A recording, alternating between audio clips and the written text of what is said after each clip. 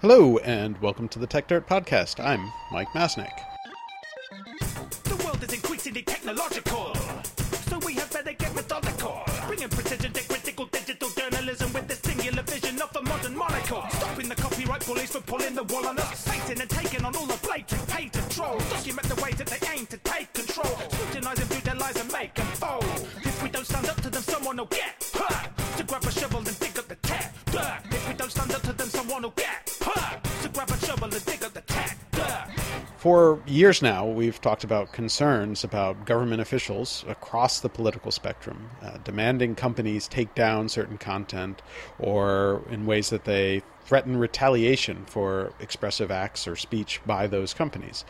We've always found this to be problematic by government officials, even when there may be alternative underlying reasons backed by good policy for the statements and arguments by those government officials. For example, we criticized Elizabeth Warren for saying that she wanted to use antitrust law to punish Amazon for tweeting a snarky tweet at her, just as we criticized Ted Cruz for threatening to take away Major League Baseball's antitrust exemption in response to its decision to move the All-Star game following Georgia passing a law seen to be limiting for voting rights.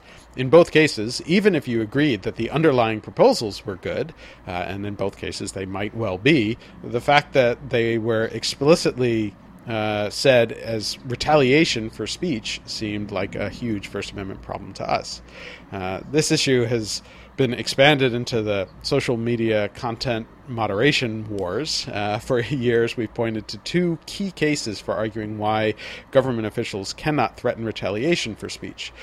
There's the famous Supreme Court Bantam Books case from 1963, and then one more recently that we've talked a bunch about on Tech Dirt is the Seventh Circuit's decision written by Richard Posner arguing that Cook County Sheriff Thomas Dart violated the First Amendment against Backpage when he threatened credit card companies to stop working with Backpage. In both of these cases, they demonstrate how government can use threats or even implicit threats to suppress speech. Some of these theories appear in Donald Trump's recent lawsuits against social media companies, claiming that because various elected officials in Congress urged social media companies to suspend his social media accounts, that turned those websites into state actors. I don't believe that the case is very well made in those cases for reasons I'll probably get into later. But First Amendment professor Genevieve Lakeyear recently wrote a fascinating piece for Lawfare, which we'll link to in the show notes, arguing that this area of First Amendment law is perhaps more messy than it ought to be and opens up some possible arguments for how Trump's lawsuits might possibly succeed and how these issues are coming up in a variety of different cases. She refers to the practice of government informally pressuring intermediaries to censor speech as jawboning and looks at the constitutional questions around it. Professor Lakeyear has written about free speech issues for many, many years and recently turned her very thoughtful and very thorough attention to questions about content moderation and the First Amendment. She is a law professor at the University of Chicago Law School and is soon to be the senior visiting research scholar at the Knight Institute at Columbia University. And today on the podcast, we have Professor Lakeyear on to discuss this issue of jawboning. So welcome to the podcast. Thanks for having me. Hello. So I mentioned the Bantam Books and the Dart case, as those have been the two that I go to the most. Do you want to give sort of a quick background for our listeners on kind of what those cases were and sort of what they said, and then maybe also some of the other cases that you raised in your article, some of which are sort of agree with that line of cases, and then some of which go in a very different direction? Sure, I'd be happy to. So Bantam Books is the Supreme Court case that people who are worried about jawboning and think that it violates the First Amendment often point to. It's this, I think, 1963 Warren Court era state action decision in which said that the informal acts of censorship, even when they are not they don't take the form of legislation. They're just simply efforts by the government to pressure private speech intermediaries, in that case it was booksellers, to stop selling objectionable books, can violate the First Amendment. In that case, I mean, the details are fantastic. It's the Rhode Island Commission, I think, on Morality that sends these letters to all the booksellers in the state saying, we would just like to alert you, we would inform you that the following list of books we have looked at, and we think that they are objectionable if you sell them to youth, and just reminding you that we have the capacity to refer obscenity prosecutions to the Rhode Island Attorney General. Thank you very much for your prompt attendance to this matter. No explicit threats in the letter, but they did send police officers to the bookstores that received these letters a few days afterwards, just quote-unquote checking in, seeing what was going on. So there's a lot of informal hints and pressure that they are actually going to follow through on obscenity prosecutions. And the court says, even though, and the case was brought, I think, by one bookseller that receives these letters, and then by other book publishers who were bringing a challenge against the decision by other booksellers to stop, to immediately, what they did in response to these letters was they immediately took the objectionable material off the shelves.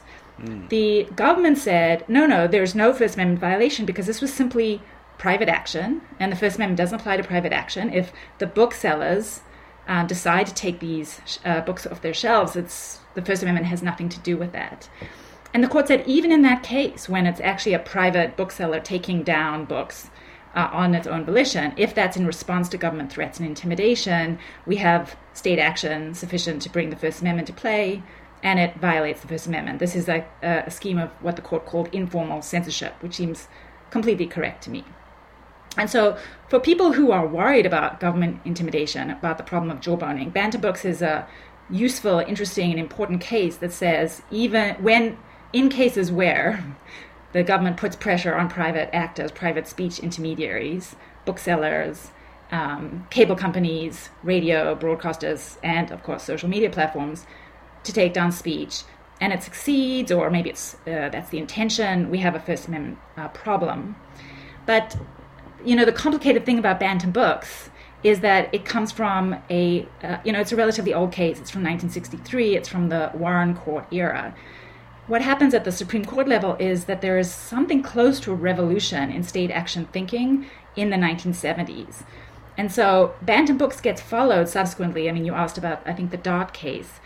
Gets picked up and resuscitated in the social media era by this, first, I think, by the Second Circuit, in a series of cases in which it applies Bantam Books to hold that government efforts to, I think its language is intimidate or coerce rather than to persuade private booksellers, private radio stations, and also private social media platforms to take down speech, violate the First Amendment. And then the Seventh Circuit, in a really, I think, great opinion by Judge Posner, Dart v. Backpage.com, says that efforts by Sheriff Dart, who's the sheriff of Cook County, to pressure Backpage.com to close entirely its adult classified sections because Sheriff Dart thought that it was full of illegal sex trafficking ads, by pressuring the credit card companies, I think it was MasterCard and Visa, that service the classified section of the website to not provide service to Backpage.com, essentially strangling the financial support for the site, that this was just like what the Rhode Island Commission on Immorality did in Bantam Books, and it violates the First Amendment, even though there was no law enacted, and the master, I think it was the Visa representative, told the court that they did it voluntarily. Visa denied acting in response to government pressure. Judge Posner said that doesn't matter. Obviously, any private intermediary, if they want to save face and they've complied with government pressure, is not going to admit to denying the First Amendment rights of their customers. And so he forcefully, and I think pretty expansively, interprets Bantam Books as alive and well in the digital age. But the problem is, Bantam Books is not the only precedent out there. And what Judge Posner, amazingly, and the Second Circuit, I think very interestingly do, is totally ignore the counter precedents from the Supreme Court on the state action question in coercion cases, even though those come later. And typically you, as a lower court judge, you're supposed to reconcile opinions. If the court makes a pronouncement in an early case, time 0, then at time 1 makes another pronouncement, you think, well, pronouncement at time 1 is really meaningful, and so it has retrospectively narrowed the reach of Bantam Books. But that's not how the lower court cases shake out. So you want me to talk about the counter precedents to Bantam Books? Yes, I think that would be really useful, and sort of what those cases are, and basically how the courts seem to pick one area or the other rather than as you said, sort of recognizing that maybe the cases at time one perhaps change the way you should look at the ones at time zero. But yeah, I mean, go ahead. I do understand actually why I think, technically this is not what they're supposed to do. You are supposed to not just pick and choose among your favorite Supreme Court precedents and come up with the conclusion you want. That's really not what you are supposed to do. I understand why they're doing it, though, because Bantam Books and then this later case called Bloom v. Uretsky, which is actually one of a bunch of cases that are decided by the early Burger Court from 1973 to 1975. The court hands down a ton of state action rulings during this period that, as I say, really profoundly changed state action rules, state action law. They represent like a really different understanding of what the state action doctrine is doing, how far state action applies. In the First Amendment world, when President Nixon appointed 4 justices to the court, there was a lot of anxiety at the time that, the free speech First Amendment was associated with liberal progressivism, not with conservatives. Things have gotten much more complicated today. And there was this initial concern that the Burger Court would not care about free speech issues. And then people sort of wiped their brow and said, "Phew, they do," because we got a whole series of corporate speech cases and commercial speech cases, and it was clear that the court still thought the First Amendment was really important. But what the Burger Court did do was dramatically narrow the reach of state action, thereby dramatically narrowing how broadly the First Amendment and the other Bill of Rights apply. And so whereas the Warren Court was really interested in sort of the informal connections between the state and the private sector, the way in which the government puts pressure on the private sector or encourages the private sector or funds the private sector to do things. And the result was a whole series of pretty expansive but often quite muddy decisions saying, when there's a lot of intertwined private state action, the First Amendment or the federal Constitution applies. The court didn't quite know how broadly it wanted to draw the lines of state action, but it was full of legal realists who recognized that the government can put pressure on the private actors to do all kinds of bad things very easily, and so wanted to take account of that. The Burger Court is really interested in none of this. It wants to draw a really firm line between the private sector and the government, and it says it's necessary to do so in order to protect the autonomy of the private sector. That is to say, if those booksellers, let's go back to the Bantam Books, if they made their decision on their own to take down the books, even if that was influenced, and again, heavily influenced by the Rhode Island Commission on Morality, they made that decision. And so we want to protect the freedom of those private choices from the constraining, obligations of the federal Constitution, including, the First Amendment has all kinds of onerous non-discrimination obligations that we've read into it. So we want to protect the booksellers' freedom to discriminate. I think that's the view. And the result is a really, really narrow state action doctrine. And the case that's relevant in this respect is called Bloom v. Uretsky, which is this case in which it's a class action. A bunch of Medicaid patients who are at these nursing homes bring a due process claim against the private nursing homes who have discharged them or transferred them to much less medically intensive homes. And they say, without giving them notice or a hearing and on unjustified grounds. And they'd really done so by checking the boxes provided them by the Medicaid regulations, which had been designed to, as soon as it was, medically possible, it wasn't a violation of your Hippocratic oath for a doctor to say, yes, this patient can be discharged or this patient can be transferred, strongly encourage the nursing homes to do so because these intensive medical facilities were really expensive and the taxpayers were funding it. And so the petitioner said, no, but look, the nursing homes only discharged us because they were following the recommendations of the Medicaid regulations. So ultimately, the government is responsible. And so our federal constitutional rights are at play. Justice Brennan, who wrote the Bantam Books case, writes this really strong dissent with Justice Marshall, in which he says, yes, there's clear state action here. The federal government is funding 90% of their treatment. It is authorizing the the nursing homes to do what it's doing, and it strongly encouraged them. All the forms that are being used are provided by the government. The criteria are provided by the government. But the majority, including all 4 of the new Nixon justices, say, nope, no state action, because the ultimate decision to discharge the patients was made by a private person.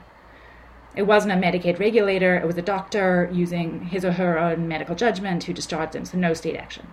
So Bloom v. Uretsky stands, it's a little bit unclear exactly what the standard is, but the language from the case suggests that you only get state action if more or less the private decision maker has no choice but to do what they did because of the government's coercion. So rather than asking, was the government trying to pressure them into acting in a particular way, which is really the Bantam Books approach, we ask, did the private person have any choice?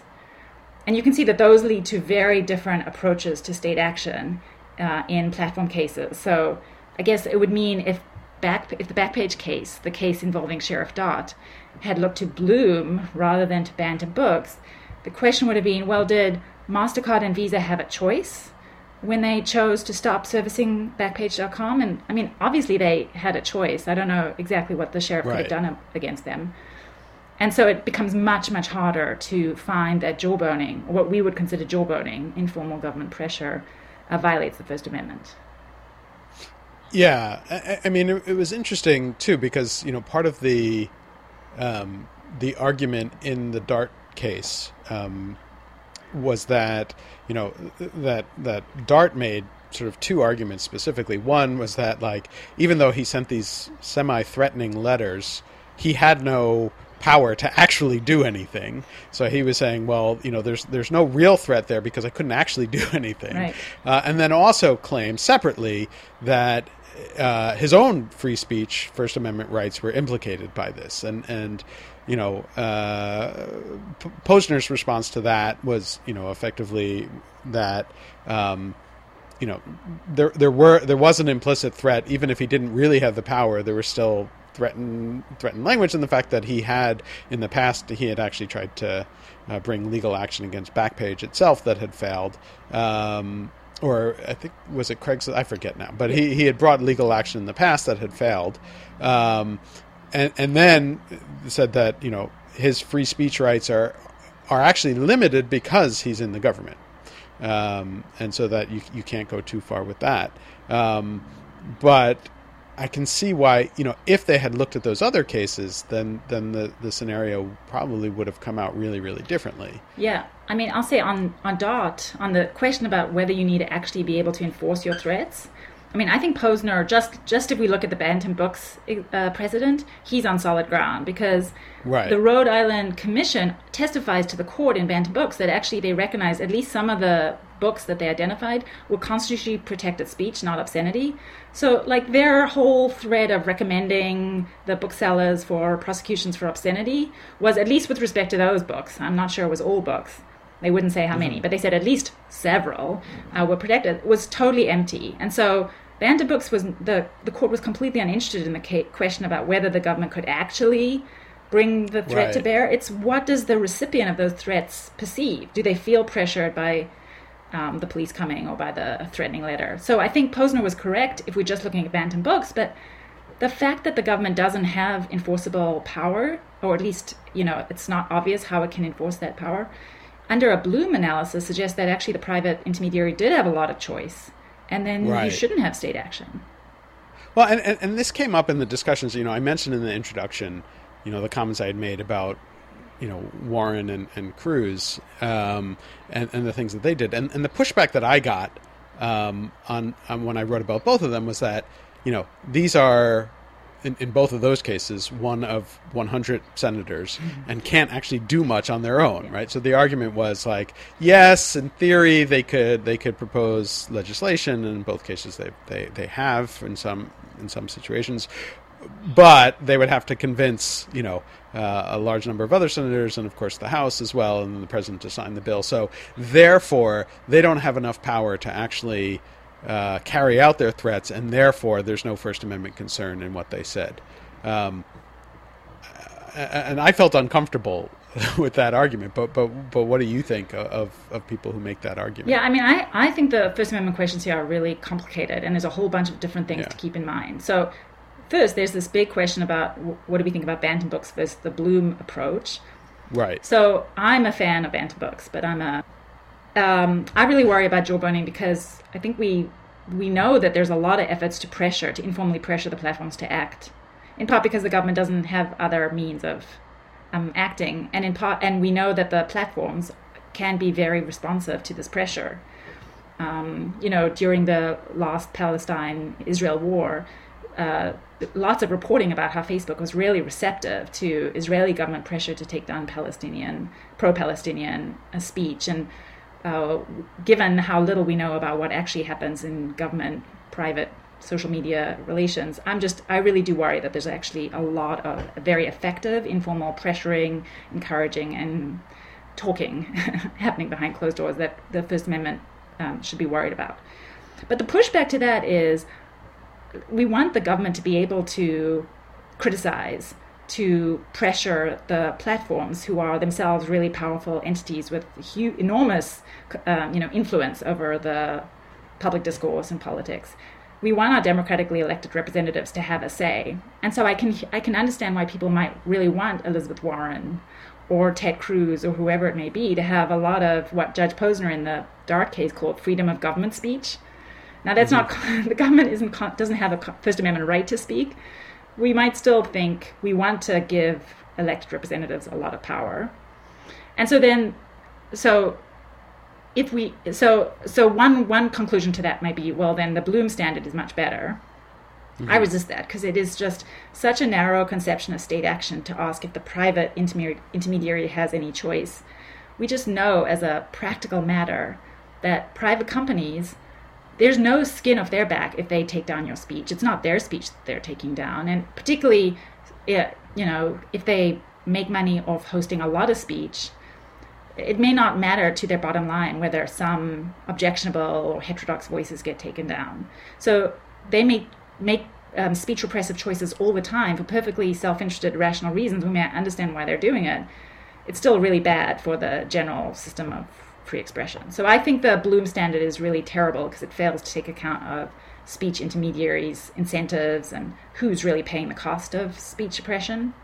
But even if we're firmly in a Bantam books framework, I do think there's this really interesting question about how much do we care about the government intent, which I think was motivating your discomfort with what Warren and Cruz were saying, because I think they were really trying to get they were trying to intimidate or pressure Facebook and the other companies to take down speech. And we might think that kind of government intent, well, that violates the First Amendment. But if we're worried about government intent, we might start thinking that's going to muzzle a lot of government speech. So another approach could be to just be much more realistic about it. How likely is it that the speech is going to be perceived by the companies as intimidating, and how likely is it to have that effect? That seems totally fair and an interesting approach. But I worry, can courts do that? Can they realistically assess who and how and what? And do they know what's going into the decision-making of Facebook? Yeah, I mean, it feels like, I can just imagine the kinds of court cases and litigation that would have to go on to determine that. And I can't see that being enjoyable for either side. Yeah, and then for government actors themselves, they would never know what they're saying. Is it protected or is it okay or not okay? And then you can imagine the weaponization of these First Amendment claims pervasively through political discourse. I mean, we already see this, where free speech and the First Amendment gets thrown around all the time. Yeah. So one would worry that even if the courts are okay, they can do it. It's hard, it's messy, but this is their job. They can figure it out. We might still worry that it means that anytime any senator or congressperson criticizes Facebook, their opponent immediately says, "You're violating the First Amendment." Right. You're violating the First Amendment. Oh, gosh, what a mess. So, I think there's a third alternative.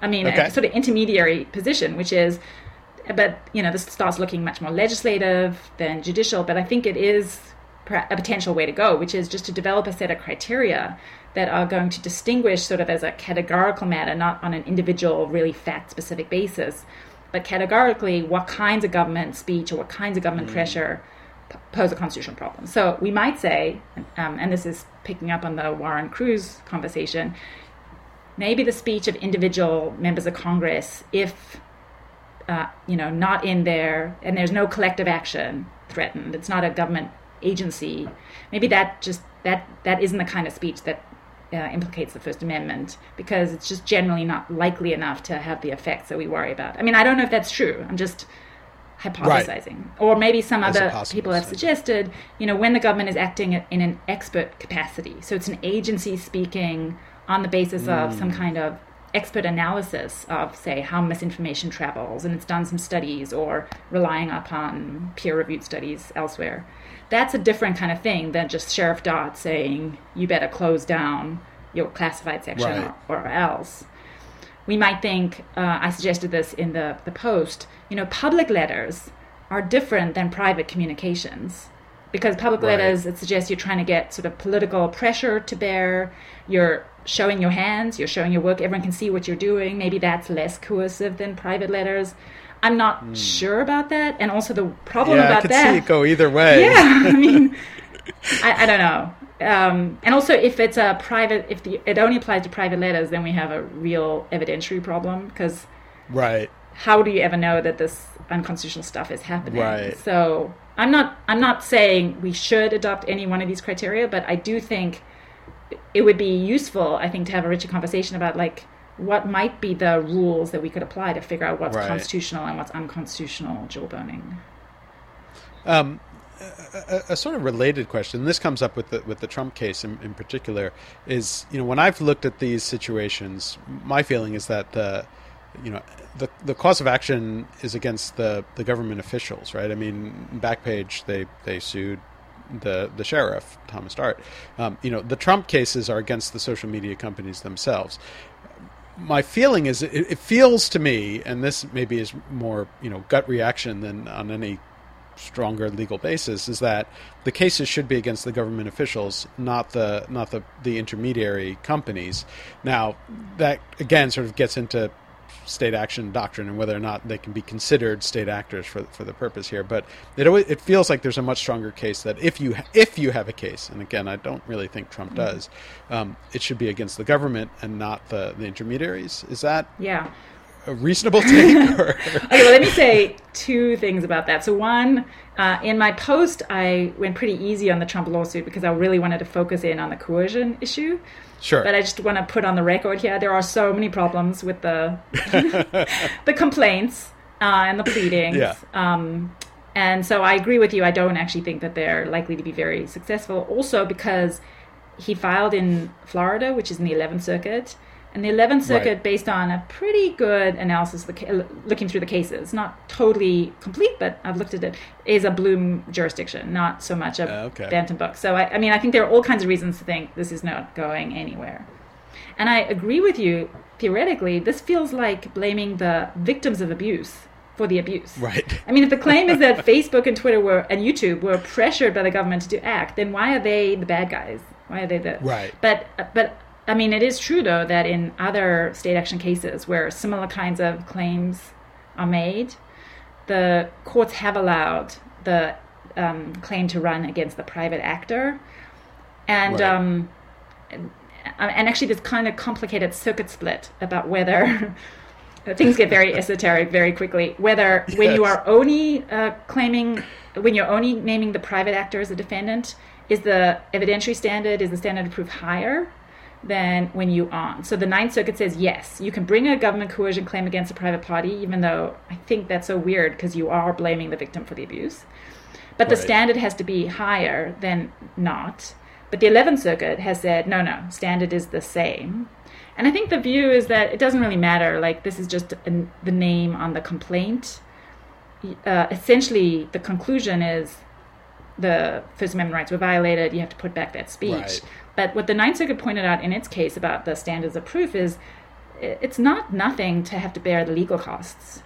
So who are you going to put the burden right. of defending against the First Amendment challenge? So I agree with you. I think it's bad and weird that the Trump lawsuits did not name the Democratic officials he's identified. Right. But it's not totally out of keeping with the cases. Got it. So where this has gotten a lot of attention in the last couple weeks, beyond the Trump cases, is what the Biden administration has been saying regarding Facebook, and specifically like COVID misinformation. So I was wondering if you had any thoughts on kind of how all that has played out. I mean, I've criticized the way that the Biden administration has handled this. I think even though I agree that COVID misinformation is a serious problem, I think that the administration could have handled all this a lot better. I don't think, to me, it doesn't rise to the level of definite coercion, but I was uncomfortable with the way that they've handled it.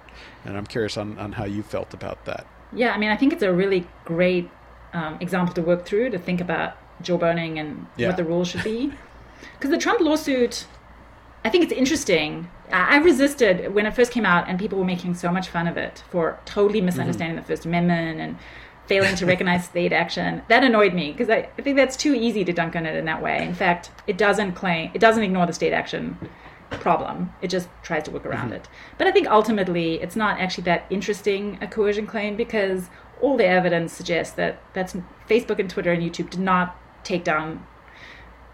ban Trump from their sites because of because Kamala Harris said, Jack Dorsey, it's time to do something about this tweet. I mean, they resisted for so long. And also there was all this counter pressure from Republicans. So if we're trying to think about the coercive effect of government actions, I do think we should take account of both the government pressure to take down and the government pressure to keep up, which was very significant. And I went back in the course of doing some of the research for this post, I went back and looked at some of the hearings that are identified in the complaint, in which Democratic senators said things like, you should do something about Trump, and other coercive claims. And in the hearings, the number of Republicans complaining about the censoring of conservative speech vastly outnumbers the Democrats complaining about the keeping up of Trump. So anyway, I think the Trump lawsuits are not terribly interesting.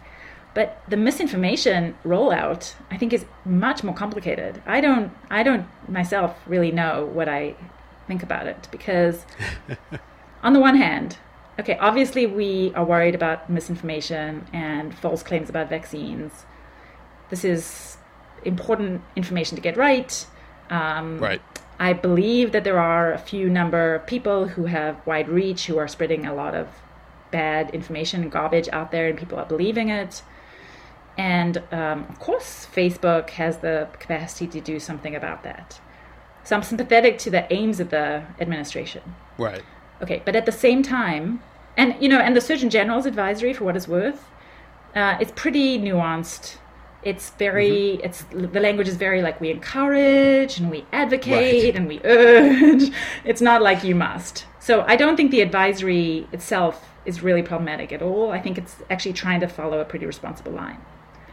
But the news conference, the two news conferences that Jen Psaki has, in which she says, there are 12 users, and Facebook really has to take them down. And then the next day, when asked whether, after Facebook had provided its press statement, which said it had taken down actually millions of posts involving misinformation, the press secretary says, no, that is not enough, because the 12 those individuals have not been taken down.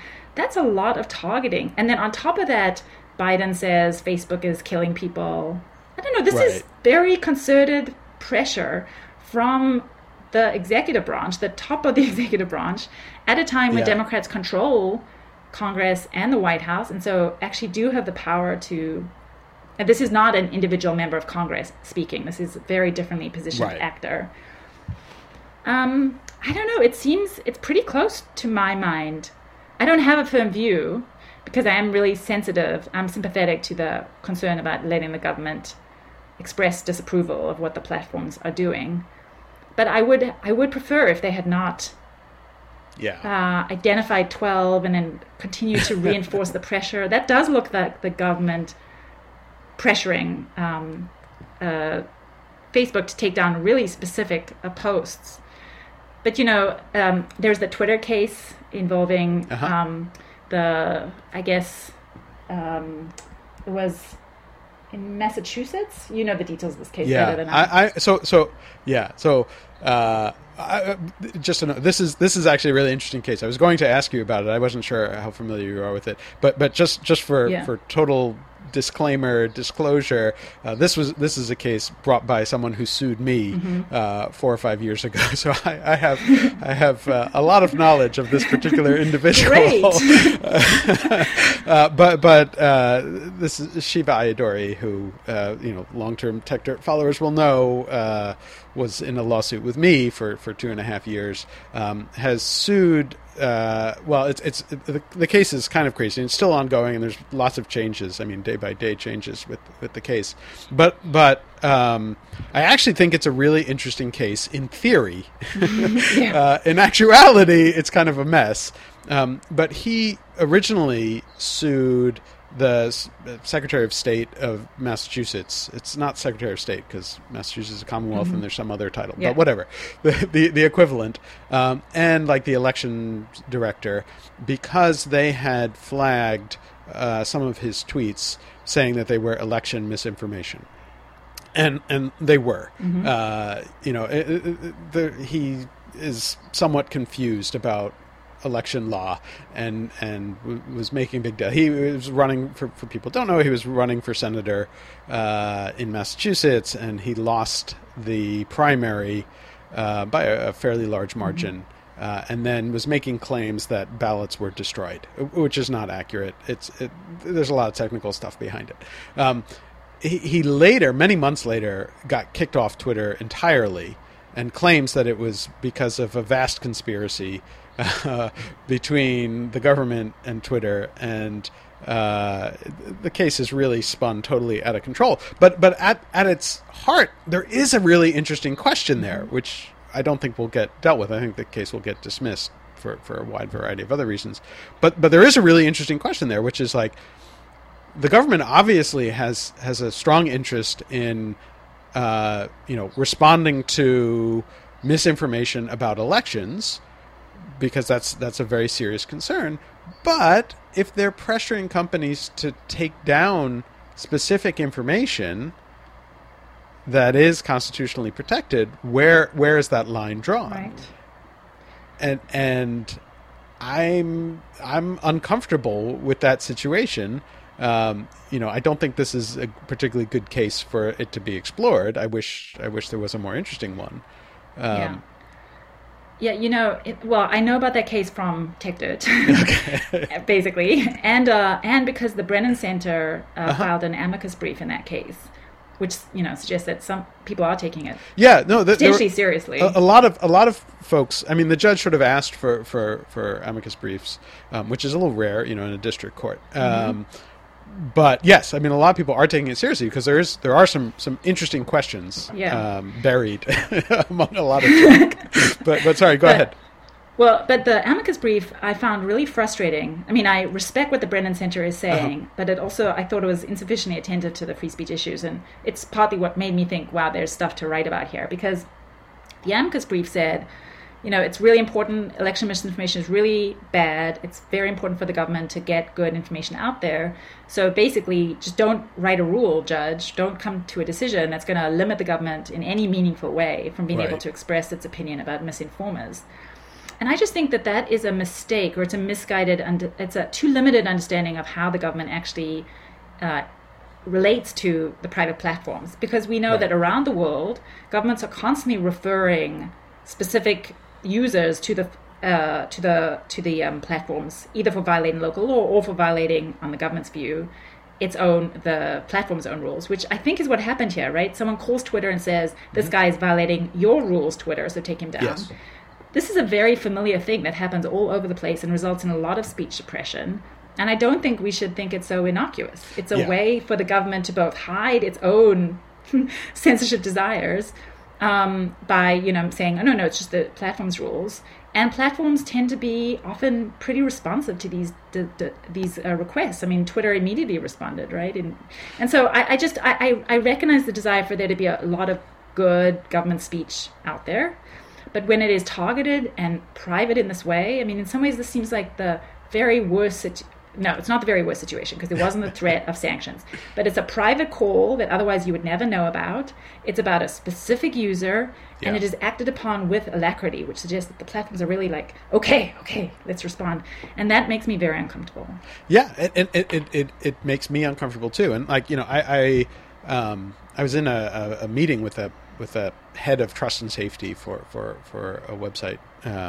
This was a couple of years ago, and something that he pointed out to a government official who was there was the thing that is hard to understand is how do we distinguish a request from the U.S. government from a request from the Saudi Arabian government or the Chinese government, because they look the same. Like, yeah, there are different countries, and maybe like, you're expecting us to say, okay, well, we trust the U.S. government, we don't trust other governments. But that raises a whole bunch of other issues as well.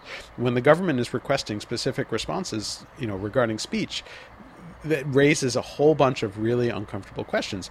But at the same time, when you're talking about things like, election disinfo or vaccine misinformation, there are a whole bunch of really interesting questions on the other side, and the whole situation makes me very uncomfortable. But I'm not sure where to come down on it, which is why I thought your article was really interesting in that it raises a bunch of these questions. And I think you're right that people who are just focused on the misinformation part have maybe failed to take into account potentially dangerous downstream effects of saying, well, this is okay because this misinformation is so serious that the government should be allowed to do this. It's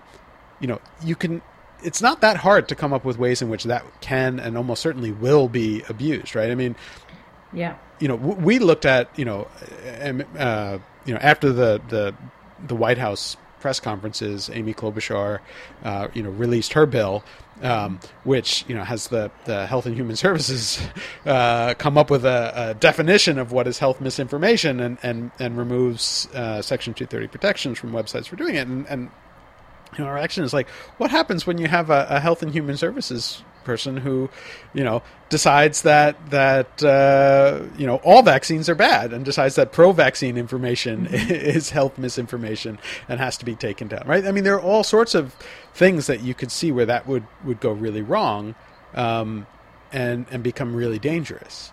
Yeah, and I guess I'll say, one of the advantages of the private for-profit, non-transparent companies having the power that they have right now over the regulation of the public sphere.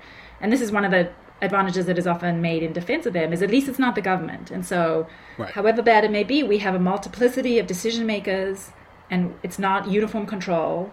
And so, if one actor, the government, gets it wrong, well, we still have the private sector. If the private sector gets it wrong, we have the government. We have diversity, which is generally, we might think, good. There's lots for the marketplace of ideas.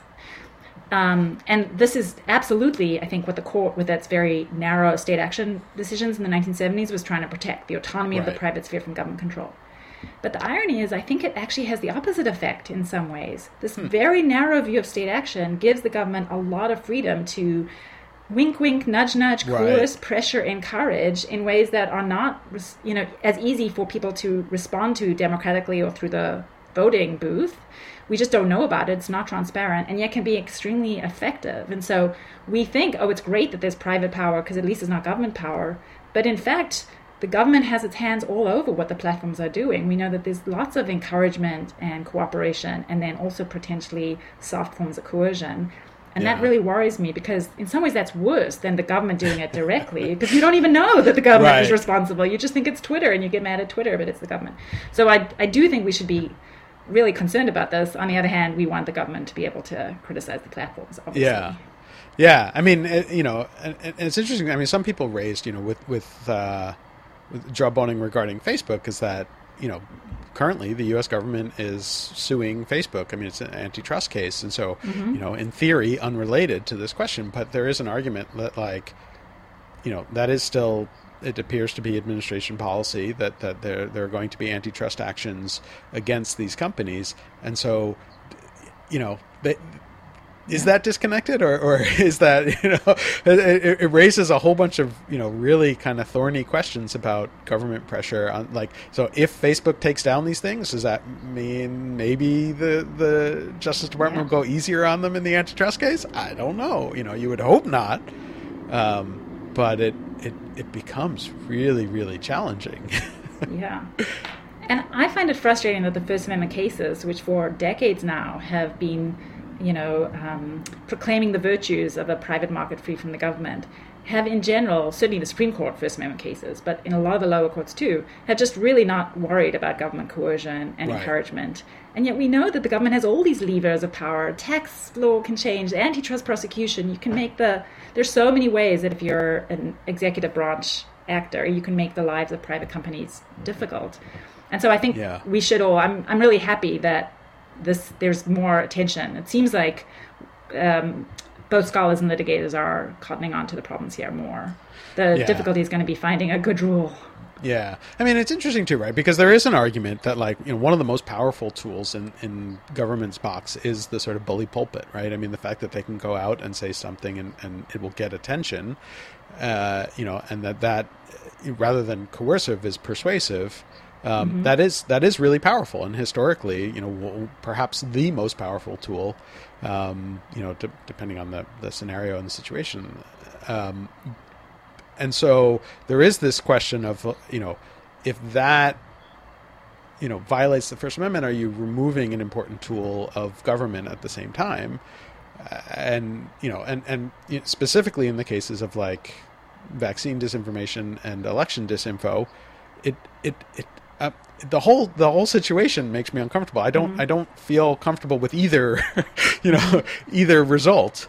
And I mean, the Dodd case, I think, is interesting because it does, and the Okwedi case, the Second Circuit case, the whole line of Second Circuit cases that are preceding Dodd, and then some after it, they do make this distinction between government efforts to persuade and then government efforts to intimidate, because they are really trying to protect the government's ability to use the bully pulpit from the government's ability to pressure.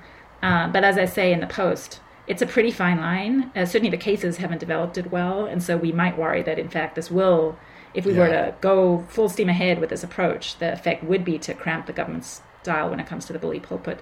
But I mean, an easy way to try and protect that is say, well, so long as the government isn't identifying specific posts, maybe it's okay. Although you can easily imagine game playing around that. Everyone knows what you're talking about. Take it down.